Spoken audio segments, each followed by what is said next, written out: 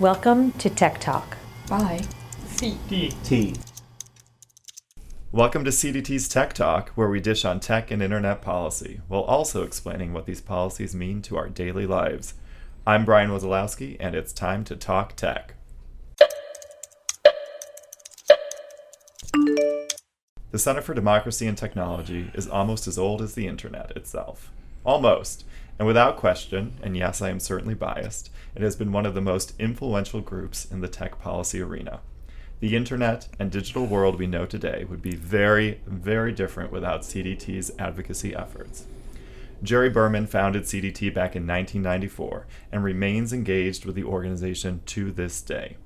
He is certainly one of the pioneers of tech and internet policy, and today we're lucky enough to have him on Tech Talk as he looks back on his most memorable policy battles, shares his thoughts on what the future of the internet will look like, and perhaps even gives us some insights on how to disconnect from from DC.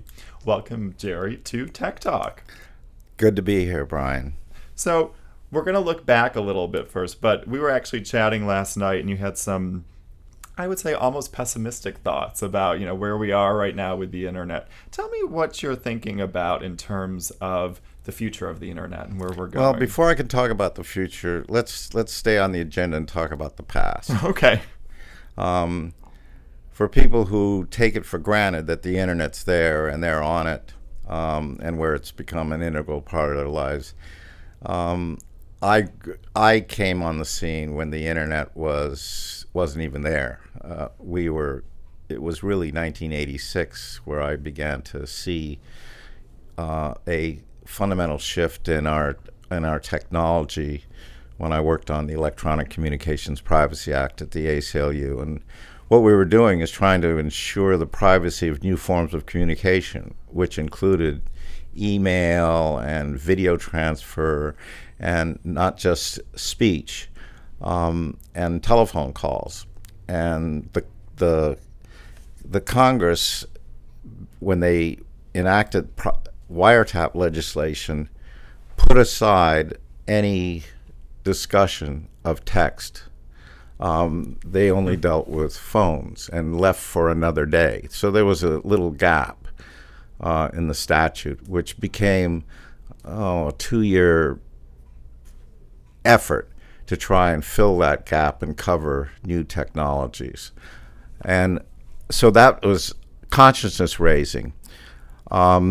When the internet came along, and in around 1992, a very big change happened. I was at the Electronic Frontier Foundation. They hired me as their first Washington officer and then executive director because they wanted to have an impact on civil liberties in the new digital media, and they were convinced that Washington just didn't understand it. And they came to me at the ACLU, and I said, I've been working on these technologies, and let me tell you, Washington, you kind of disdain Washington. They don't understand how cell phones work and how the internet works. But if you want to make a difference, you better come to Washington, because Washington may not understand your technology, but they certainly will not forbear from legislating all about it. And if they think it's a TV set, they'll treat it like a TV set. So it's best to get out of your garage and come here. I think that message got through to some people, certainly to Mitch Kapor, the founder of EFF. And so we started a Washington effort, really, both to look at this changing technology and also to address the policy issues that technology presented to try and maximize its openness. The key turning point was in 1992 when Rick Boucher, congressman from Virginia, took on the effort to allow commercial traffic over what had been a defense research network. The internet was transferred into the private sector, and for the first time, commercial traffic was allowed on the internet. Researchers were unhappy about that, but that was a revolutionary step, that change. And so there, by allowing anyone to get on the internet, including corporations and at that time, companies you don't even remember, Prodigy, CompuServe, early I remember the efforts names. to Don't think I ever interacted well, with them. And AOL. Yes. These are they were the first adapters to try and build communities on the internet to allow people to communicate, send email, talk to each other, and so on. There was the well. I mean, there was the net nerds always had a network from the beginning, because when they discovered the biggest thing about the internet, when it was just a research network trying to collect supercomputers together, was that email was the greatest application. Everyone wanted to send email, and everyone wanted to have an email account. So communication was there from the beginning. Now, some of the DARPA people, Defense of Applied Research Network people who invented the internet, thought it would transform our democracy, but that was a small voice there. The commercialization of the internet is really a fundamental step. And what I saw and others saw as I listened to the technologists was a technology which applied across the telephone networks would allow everyone to speak. Everyone could connect and communicate. Mm-hmm. This was very different than mainstream media. We were dominated by 3 networks. We didn't even have the cable networks. So here was for me, I saw the democratic potential of this new technology, because there was always a lot of criticism of mass media and the difficulty of routing around mass media so that other people could speak to each other. They felt that it was dominated by a set of gatekeepers. So here was a potential non-gatekeeper network. And unlike cable and television or radio, it was not bounded by scarce spectrum.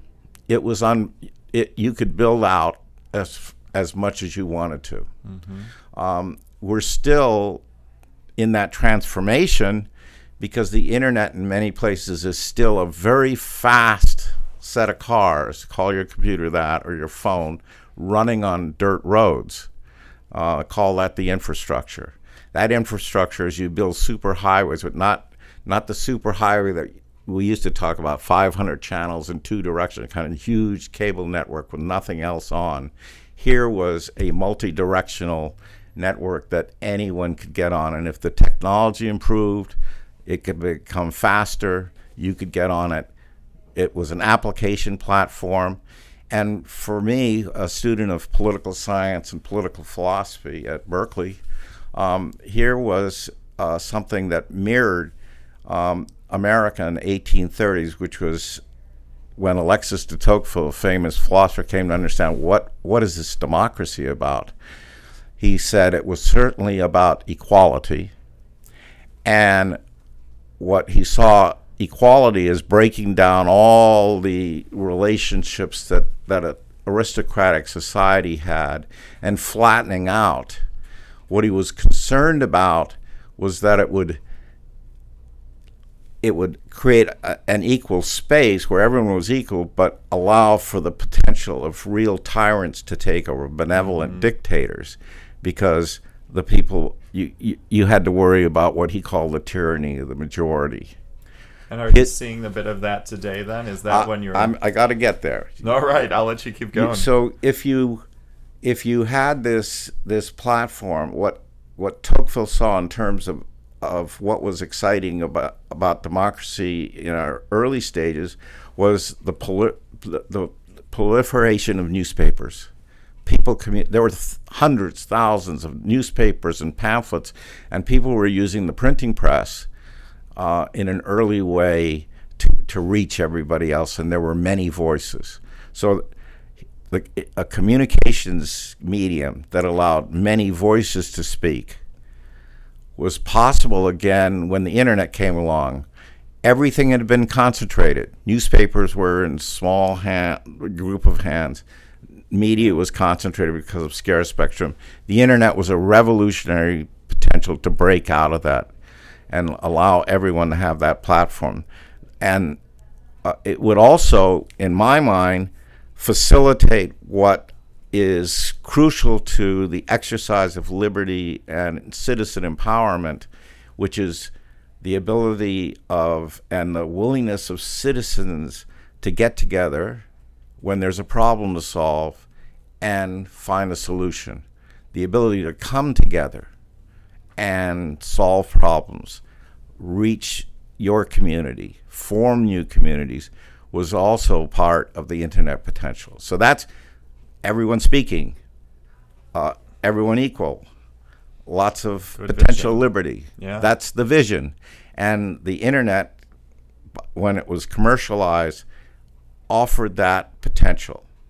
And what we said at CDT, which I founded in 1994, over the dispute about how much time do you spend working on policy in Washington and how much time do you just spend saying, God, they don't get it right. It was very difficult for some of the people at EFF in the early days, not talking about EFF today, but to say we're going to work on policy because it requires you to compromise. It requires you to talk to the FBI and to Congress, and Policy they don't get it. is not a pretty game It's to not play. a pretty game. Someone said, Jerry likes making sausage making, and that's what it's all about, but we just don't like it. It's ugly.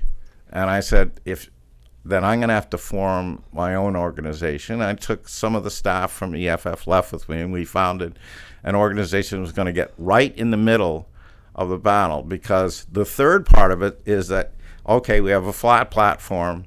It's a new medium.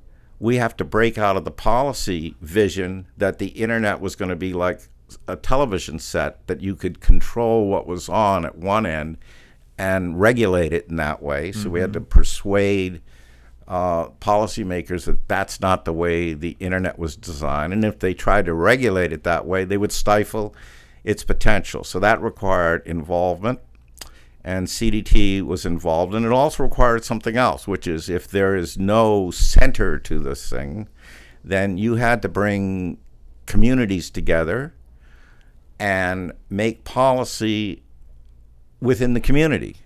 So we, from the beginning, we took some corporate money, we took foundation money, we never took from any one interest, and it's been our principle for all along to involve as a diversity of funders that represented the community itself, to get together and try and solve problems. And we solved a number of problems. Let me continue down this way. Where CDT has made a difference, I think, on a profound difference, is trying to frame the policy architecture of the internet, beginning with getting commercial traffic to run across the internet. That was number one. Number two is, if we're all going to communicate, we needed privacy. So the early effort, even though it was just pre-internet, to create privacy protections for email so that it had the same protection as first-class mail, was a revolutionary step because of the open nature of email at that time. I don't want to go too deep, but email didn't go from one end to the other immediately. It went through a medium step and would stop at MCI and then be forwarded to you, and it looked like a telegram. Telegrams don't have much protection under law, but if you could create the idea that email was as protected as first-class mail, that was good for privacy. And I would argue it was also good for industry, because do you want a product that wasn't worth anything to anybody? If you wanted to have a really good product, it is in your self-interest to get behind our effort to reform those laws.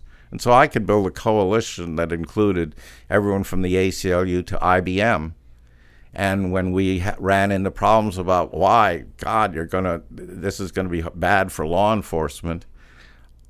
And at that time, Ronald Reagan was the president, Ed Meese was the attorney general, we had to figure out, how do you talk to Ed Meese? Well, the ACLU is not going to call Ed Meese, a very conservative attorney general, and say, hi, Ed, we'd really like to have this law passed. But when IBM called and said to the attorney general, this is really important to us, that was the kind of self-interest, rightly understood, coalition building that had to come together to form a part of the architecture. So we passed legislation in the privacy space. The same thing happened. The most immediate challenge to the internet, fundamental challenge, was the whole battle over pornography on the internet. CDT played a leading role in what became this landmark case called ACLU v. Reno. The ACLU, they filed a case to challenge legislation that would have regulated speech on the internet and required the intermediaries at that time, whether it was AOL or Prodigy, to monitor what was coming across the network and make sure that there was no pornography. That would have really required them to monitor every piece of what was a huge stream and a growing stream of communications, and would have crippled it. Also, we had to convince people it was going to be very effective, because you stop one stream, there's another stream coming. It's coming from overseas.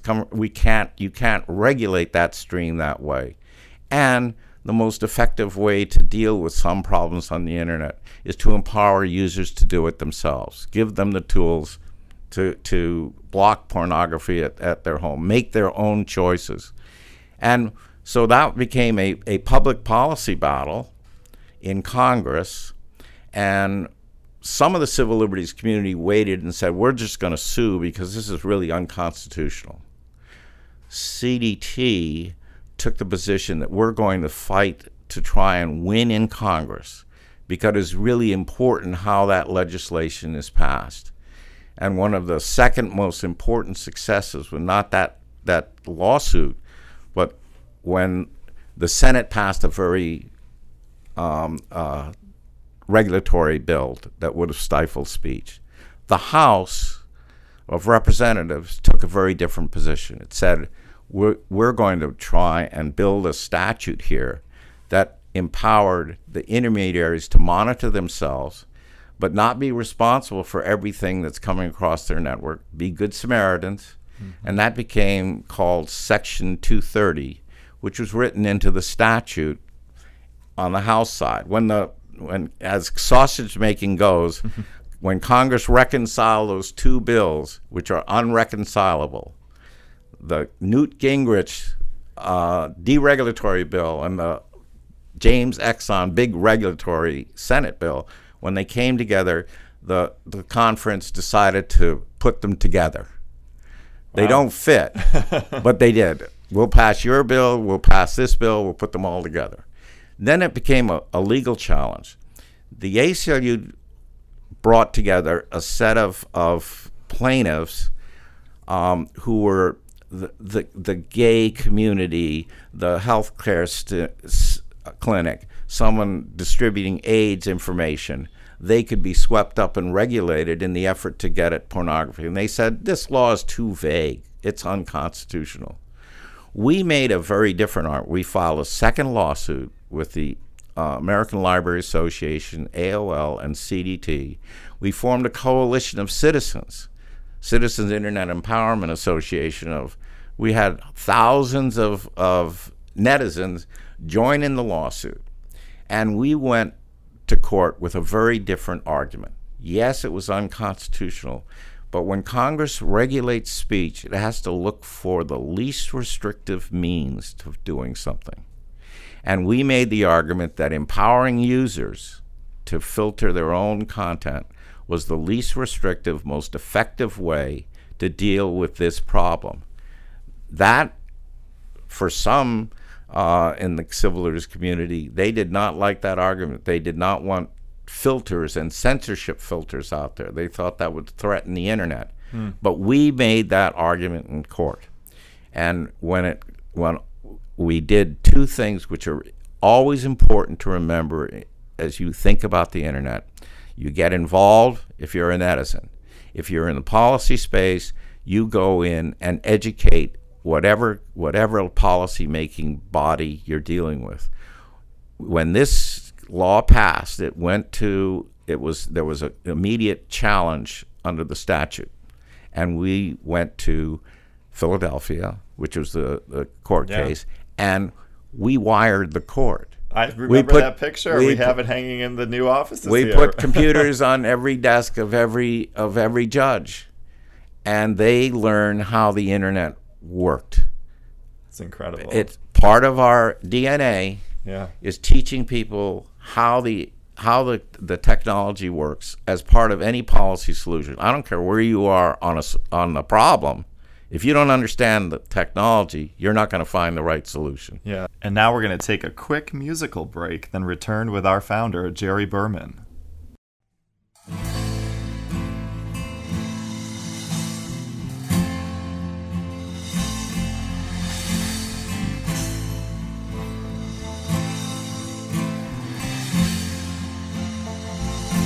The poet said, "Come, let us be true." But I don't trust these words from you. You've broken my heart so many times. I think you're taking me to a desolate isle on a river of doubt and sorrow that flows from here to some tomorrow. And silent prophets never show me a sign, only trees of smoke on the shoreline. The poet sang, "Times are a-changin', times are a-changin'. God's on our side, only words now, since our feet turned to clay on a bridge." That little ditty was from Jerry's West Virginia band, quite the talented founder. And now we continue our conversation with him. Everyone should listen to this podcast because it's such a great history lesson. You talk about these laws and policies that I wouldn't say we take them for granted now, but they really are the foundation of the internet we have today. And still, a lot of the policies we're advocating for, the approaches that we're taking, are based on what you did. Well, you're not going to find Jerry Berman's lawsuit or CDT's lawsuit, because in order to organize the community on behalf of our lawsuit, we created a Citizens Internet Empowerment Coalition that allowed many organizations to come together and no one be king of the mountain. Yeah. And so we brought a whole bunch of organizations together. We also got the industry, even though they were kind of protected or mishmashed into the legislation that had passed, to say, this is really going to cripple you ultimately. You've got to stand up here. It's pornography, we know. But we are going to frame this lawsuit as educating the courts and policymakers and the press that this is a different technology. And so if you look at the way we framed the ALA CDT lawsuit, which was joined with the ACLU lawsuit, our plaintiffs were the industry. Every internet provider was there. Telephone companies were not there. We did not allow or did not reach out to any media that would confuse the courts about whether this was a continuation of what went before. Oh, so it was the new industry. Yeah. So that was the presentation. And we also had to persuade everybody that our lawyer, Bruce Ennis, now passed away, was the best lawyer. He was to argue this case before the Supreme Court. and he argued the case, and we won 9-0. Wow. That said, you can't regulate speech this way. The internet is this new, wonderful, vibrant technology. It's a conversation across the globe. Yeah. A lot the view of the internet, I think, maybe drafted by the clerks of some of those judges and the judges themselves, but they understood that this was something big, and they wanted to protect it. So it was 9-0 with some caveats and on the corners of the judges, but that was a major decision. And so policy architecture, privacy, commercial, anybody on, free speech for everyone, and also because we struck down the major statute, the court did, it left standing Section 230 as constitutional, and that statute became And that's the reason we have so the much Communications speech online Decency now. Yeah. Act became the Communications Democracy Act by, in the end, leaving that section alive, which said intermediaries, they carry everything, but they are not responsible for the libel, the slander.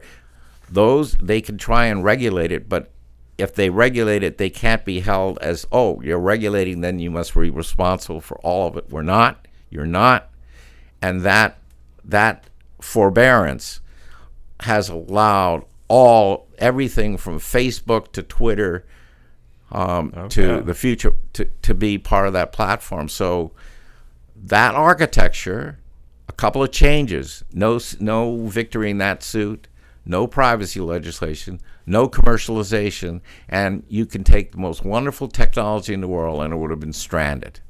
So it was a really exciting thing. And as I think the history of CDT has learned, it is always under challenge because we can go through the battle over CALIA and telephones and encryption and whether you're going to have an encryption key in your phone that the government can unlock. We went through battles like that, all on the principle of keeping the platform open. Some people say Jerry Berman and CDT, they worked with the FBI to enact the Law Enforcement Act, which required companies to design their networks to allow for wiretapping. If you're opposed to all wiretapping, this was a terrible thing to do. It was authorizing wiretapping. But in the scheme of politics, you have 5 votes in Congress for no wiretapping. You had to find a solution that was in the middle and protected privacy, but also gave law enforcement some access to the telephone network or to cell phones. But one of the most amazing things that people have discovered recently is that in that regulatory scheme over law enforcement technology designs, it didn't apply to the internet. Somebody was in the room and said, don't do the internet. Somebody? I think it was people like CDT. Maybe in that people room. like CDT. We were in that room, and I remember Senator Leahy saying, okay, FBI, we're going with you on the telephone network, but we ain't touching the internet. That's awesome. And that's how the deal was done. Can I get you to pivot a little bit so we Sure. don't run out of time? Let's look towards the future a bit. So, you helped set this framework that's created what we have today, for better and for worse, right? I would say mostly for better. How do you feel about the future? I asked you early on. Now can you answer it? Here's the deal. If I was talking to my son this morning, I said, I'm going to do an interview about the internet. And I said, why is it important to you? Well, it's the access to information. It's there, like in no other medium. So, and that continues to grow. I mean, and as I get older, it's great to have Google to click on a movie and find out who that actor is because I've forgotten their name. So I've got the information at my fingertips. I've got more information at my fingertips. Second of all, my son can reach people that are interested in what he's interested in that he couldn't before.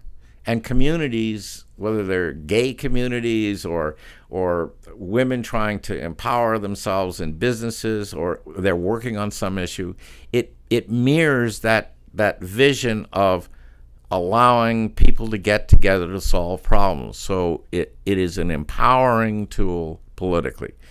That's the and third and most important, I've been working on this issue too in the intellectual property area, teaching young people that ripping off music is really not a good idea, because it's not in your self-interest, because you are part of the creative community. Don't think of the big studios taking all the money in the world, so you will take their music. It's your music that you're putting up on YouTube. It's your music that your poetry, your book, your ebook creation. There is a creative explosion which the internet allows, but if anyone can rip it off, you have no protection. So it is in your interest to protect the creative potential of the internet. So for my son, his ability to put his photography up on Facebook is something. I said NBC wasn't going to put up your photography unless he's amazing. Unless you're amazing, you can fight your way into a museum, but you're not going to get on the evening cable network or at Fox or at MSNBC. But you can be up on the internet. So those empowering things which people take for granted is what drives the positive vision of the internet.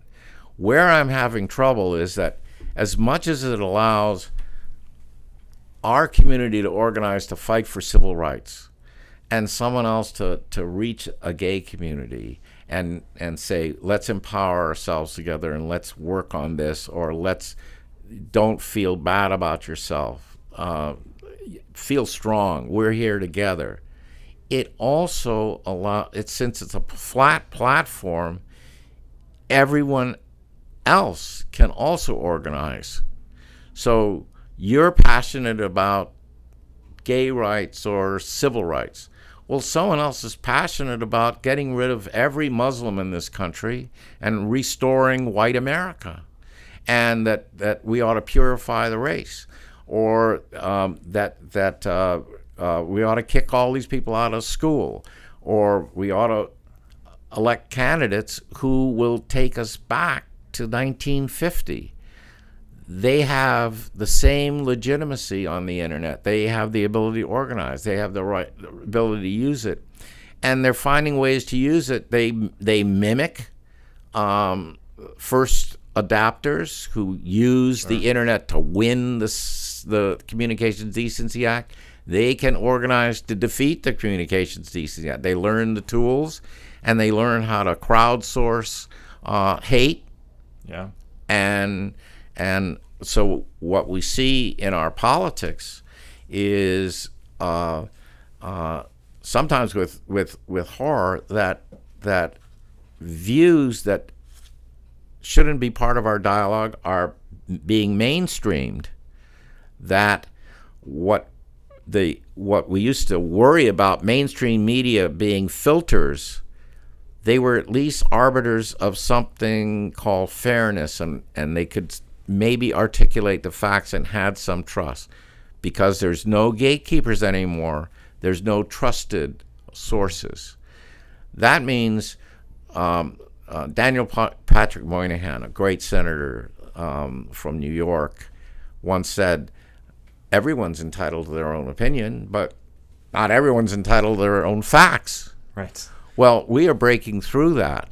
Yeah. We are beginning to overturn that. People are saying, not only am I entitled to my own opinion, I can get the facts that fit that opinion, and then I can communicate it to someone else and feel empowered that those facts are true. When I was a young person, someone who thought some of the things that are being said today would be cut out stuff in a magazine and paste it on a in a letter and mail it to the editor of the newspaper, and it would put in a junk bin. Now that person puts up a website with very little effort and can make it look just like the Washington Post website, communicate, empowered, and they're having a big impact on the debate, and we don't I'm know a what comms to do director. about it. I know this far too well. And that kind of, your point is great about the different set of facts. You know, it used to be that you started with the same set of facts and could have different interpretations of those facts. But when you're having different sets of facts that are often polar opposites, we are it actually does create dealing some with challenges. different sets of well, the other challenge is that while the internet promotes everyone having a voice, it is shown a weakness in promoting anything like a public square and deliberative democracy. The idea, when I think about democracy, well, everyone will have their opinion, and then we'll have a debate over the same facts, and it might get contentious sometimes, but then we can reach a compromise, and that's how policies Seems like made. that's what's in But your that- phones, yes. But that is not how the internet works. It works in terms of segmentation. Everyone is going into their own silo. Everyone's got their own opinions and their own facts and their own echo chamber, and that's how the internet's working. Now, that's an internet problem, but it's a bigger problem than that, because the internet is so powerful a cultural tool of And so empowerment ingrained. is that more and more our Congress looks like the internet. It's everyone in their own silos. Even within parties, they're into different silos, and they talk to the camera, they talk to their constituency, they talk to their base, and they don't talk to anyone else. So the view of everyone down in the Senate debating whether we should go into Iraq, which happened in the first Gulf War, doesn't happen anymore.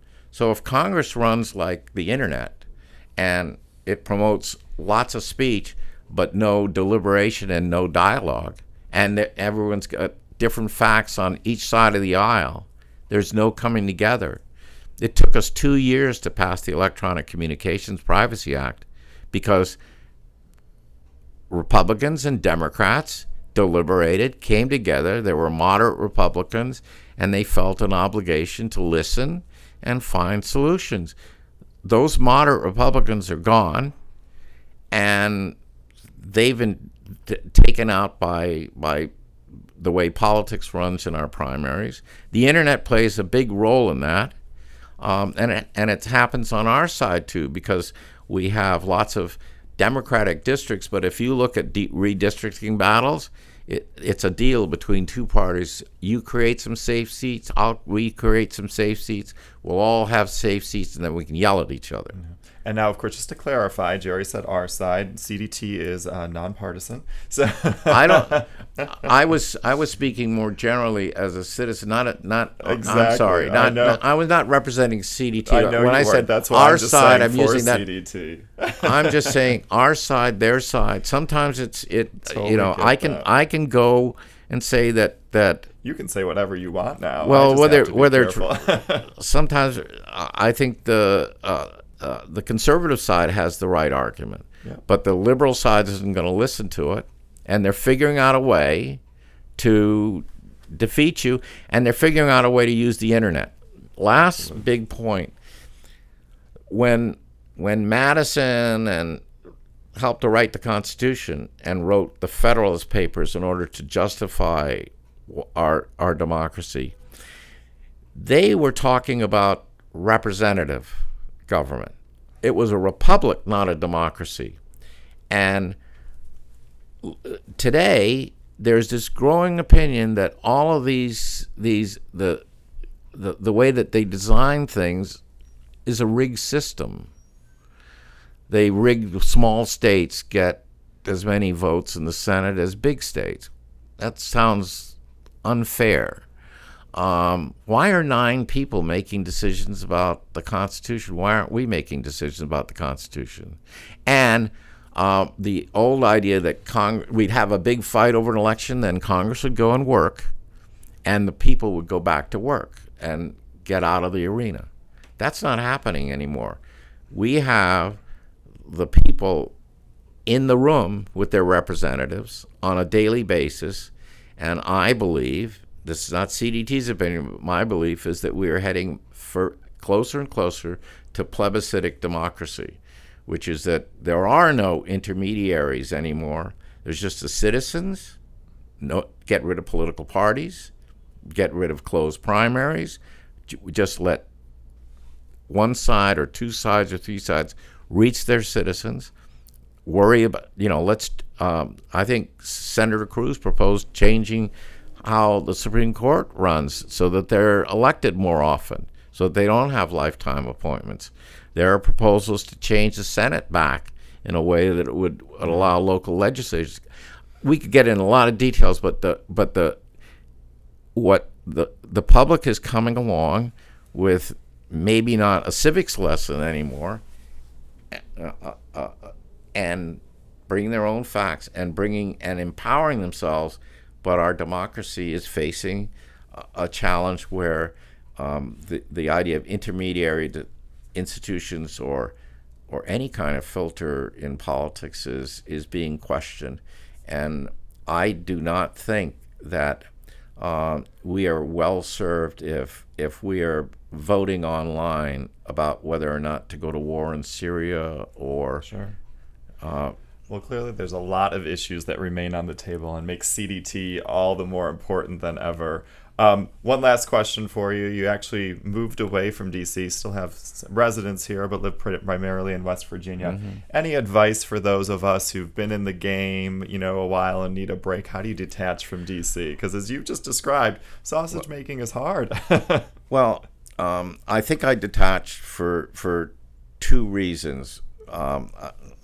One is there are other things in life besides politics, and you ought to experiment with those and do those things while you can. The idea of every day that you're going to live forever is really a bad proposition. You shouldn't live with the proposition you're going to die today or tomorrow, no. But you should really think about what you're doing.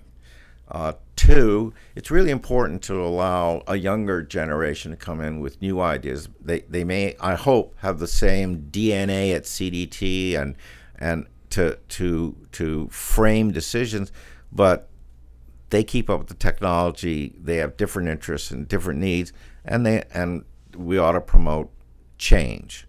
And an institution that doesn't have a strong succession is an institution which is doomed. And it's one of the problems of many institutions is the founders pick a weak successor. And I did not do that. I picked people who are better than me to run the place. And, Leslie Harris did a great job, and Nuala O'Connor is doing a great job. And so that's good for the institution. But for me, I've gone far enough away in West Virginia that I cannot telecommute my politics. You cannot lobby from a distance. You can get angry at what's going on, and sometimes I want to be back in the arena. But a good part of me is enjoying different forms of expression, and also by being in West Virginia, which has gone from a blue state to a red state, and which has a lot of angry people. What you learn at the local level in working in my county is that you really do have to listen to people. And my biggest message to anyone in Washington is, believe it or not, get out of Washington. You are not the center of the universe. And one of the problems that people have out in the world is they do not feel that Washington listens to them, that it runs on its own internal clock and networking and makes decisions for people and assumes what they're thinking. And that is really disrespectful to people, particularly when they have the same technology and they have the same ability to organize an organization and build coalitions that you might find and I might find really distressing, but they're there. And some of their anger is absolutely justified, and you better find out what it's about. And we're going to have to learn how to talk to each other. And I don't know whether that begins just with the internet. It begins offline and it begins in communities. And it begins, and that dialogue, and I think that CDT should be promoting a dialogue that has people coming together, not just clicking on their mouse, which they don't do anymore, but coming together and talking about, at least for the internet, what is a code of conduct that we ought to adopt as responsible, virtuous members of a medium to keep it alive. Because I think the greatest threat to this open medium is going to come from the inability of the users to translate into a responsible way of communicating and finding a way to deliberate. So promoting dialogue in communities, using this technology to get people to come together, debating almost as we did in the days, I was talking to you last night, Brian, in the days when we put together the Constitution, really having a dialogue across the country where people come together face to face and talk about what they think those 5 or 6 principles we ought to have that would make the internet work for people, and so that we are listening to each other. And how do we do that? And so it's, can we use the internet and flip this flat platform into building intermediaries that work in this rebuild? Yeah. Well, can I come out to West Virginia and continue this conversation sometime? Sure. Then? Sure. I will need to do that. Jerry, thank you so much. This has really been a joy of a conversation. And thank you for all you've done for tech and internet policy. It's a privilege to have a true pioneer on the show. Well, it's a privilege to be among you. That's it for this episode of Tech Talk. When you have your founder on, there is no need for a second segment. Be sure to follow CDT on Twitter, like us on Facebook, or connect with us on LinkedIn. We share a ton of great insights on all of them. I'm Brian Wozlowski. Thanks so much for listening.